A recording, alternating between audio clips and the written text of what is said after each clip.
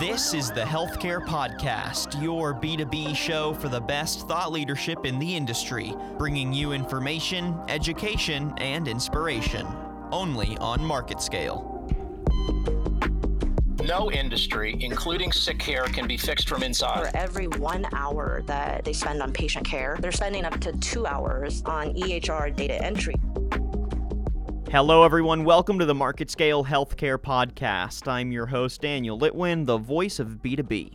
Today, we're doing something a little different, and I'm excited for this conversation, but we're going to be hosting basically a quick Q&A with Dr. Jeff Shabbat. He's the co-founder, director, and an inventor at Endo Solutions. As a researcher and specialist in bone marrow aspiration, we wanted to give Shabbat a platform to break down some of the common questions, technicalities, and misconceptions around bone marrow aspiration in the healthcare industry. Shabbat, welcome to the podcast. Let's jump right into the Q&A. How you doing today? Very good, thank you. Yeah, I'm really excited to get your thoughts on this, so I think we're just going to leap right in. We've got some basic questions here to kind of guide you through, giving us some of your thoughts on bone marrow aspiration. Again, breaking down some common questions around it, analyzing some of the technicalities, and breaking down some of the misconceptions around it as well. So let's start here. Is it bad to leave red blood cells in marrow aspirate? Why or why not? Red cells have a bad reputation, and most of this comes from our experience with hemarthrosis.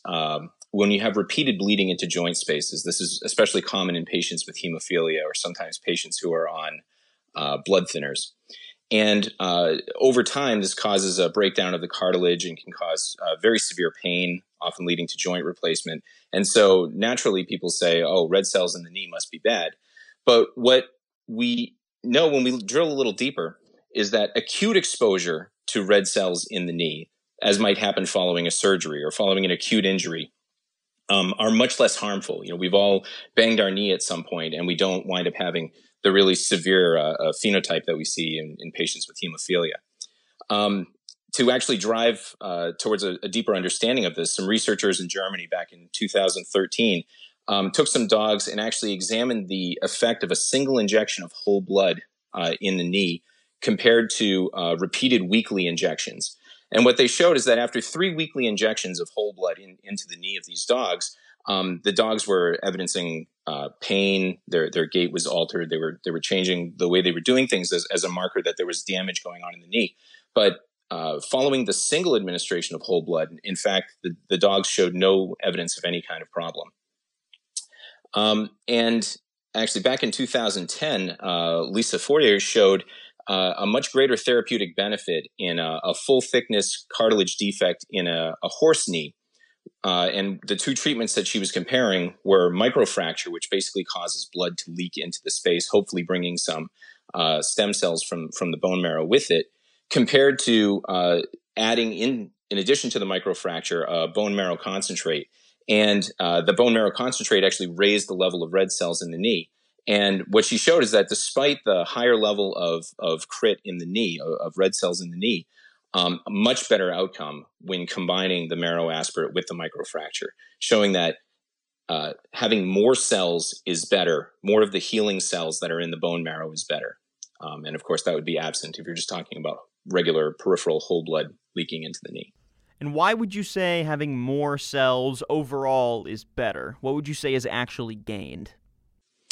Well, so what we can look back to is the science and the studies that have been done. So starting with Philippe Hernigot in France, every study that has looked at the effect, the long-term outcomes of procedures, and these could be intradiscal procedures for pain in the spine, rotator cuffs, lumbar spine fusion, osteonecrosis, non-union repair.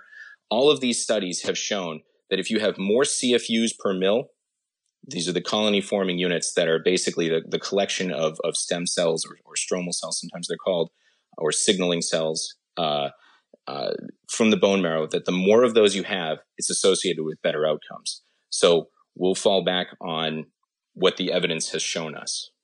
Dr. Shabbat, what would you say is the importance of CFUF counts compared to nucleated cell counts? Well, nucleated cells have a range of functions. And many of these functions are actually at cross purposes to what we're trying to accomplish when we're dealing with a bone marrow aspirate or a bone marrow concentrate. For example, there are pro-inflammatory cells that have nuclei, so they would be included in that count, but that would be the last thing that you'd want to be administering in a lot of the indications for which you're looking to use bone marrow. Historically, the way bone marrow is collected, there is often contamination with peripheral blood. And what you'd find is that a lot of the nucleated cells you'd be getting in your final counts would be actually originating in the peripheral blood where there's minimal healing potential. So the CFUs are derived uniquely from the bone marrow. And so when you have more of those counts, it's really a marker that you've got a richer product in the cells that you're going to be guiding the real architects of the repair. And as I mentioned earlier, Philip Hernigou in France, he actually compared outcomes, and he compared treatments based on relative number of total nucleated cells, CFUs, and he sort of sliced the system a bunch of different ways.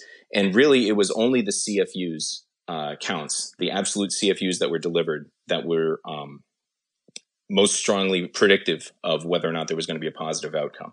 What was being done prior to having Marrow Solution, which is a Ranfac medical device for autologous bone marrow aspiration and trephine harvesting, to accumulate this number of stem cells?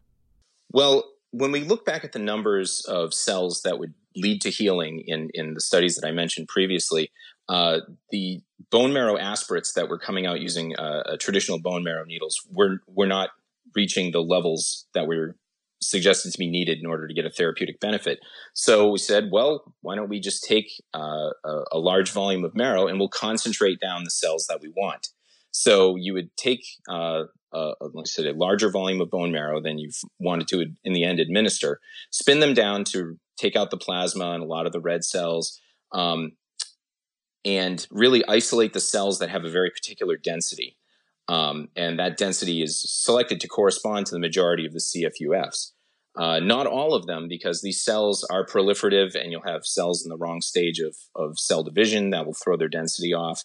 You can pick up some very young red cells in the in that band as well, and you lose a lot of the accessory cells that are with it. But the idea was, if we don't have enough in a small volume, we'll start with a large volume and try to compress it down into a smaller volume. And finally, what would you say is the result of the change to Marrow Solution? Well, I think the Marrow Solutions represents a superior product to the centrifuge systems for really maybe say 4 reasons. One is that less volume is required to be drawn from the patient, and the volume that's drawn is of higher quality marrow. It's not contaminated with peripheral blood.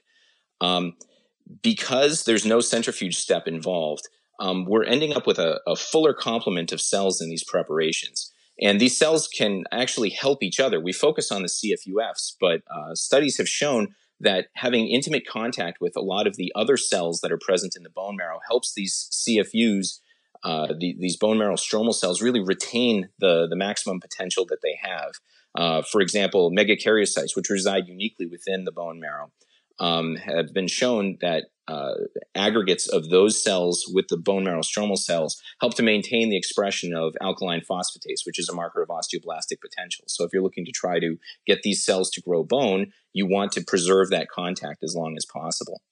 In addition to having the full complement of cells, you also have a full complement of growth factors that are present in the bone marrow.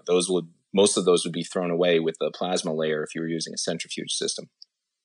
And then finally, despite all of these other advantages, you're not sacrificing on cell counts. In fact, it's been shown that you get more cells per unit volume from the Marrow Solutions system. So really, you're gaining all of those other advantages without sacrificing in terms of the number of cells that are actually going to be doing the work for you. And finally, the Marrow Solutions preparation is reflective of more natural healing, how your body does it. Your body doesn't select certain cells to be involved in the healing process based on their density. It really is the totality of the marrow environment that leads to natural healing that goes on within the body that we're really trying to harness in the field of regenerative medicine. All right, Dr. Shabbat, thank you so much for joining us on the podcast and giving us this Q&A breakdown of some of the technicalities behind bone marrow aspiration and some of your thoughts on the process. Any final words for our audience on this process and the technology that's making it more comprehensive? No, I think it's a very exciting field in general, and we're very excited to see such new devices coming along that are really going to advance the potential and the opportunities in regenerative medicine. Dr. Shabbat, thank you so much for joining us. Thank you. And thank you everyone for listening to today's episode. And if you like what you heard and want to listen to previous ones, you can head to marketscale.com/industries and subscribe to previous podcasts, articles, and video content from your favorite industries. And make sure you leave a rating and a comment wherever you listen to your podcast content. I'm your host, Daniel Litwin, the voice of B2B. Till next time.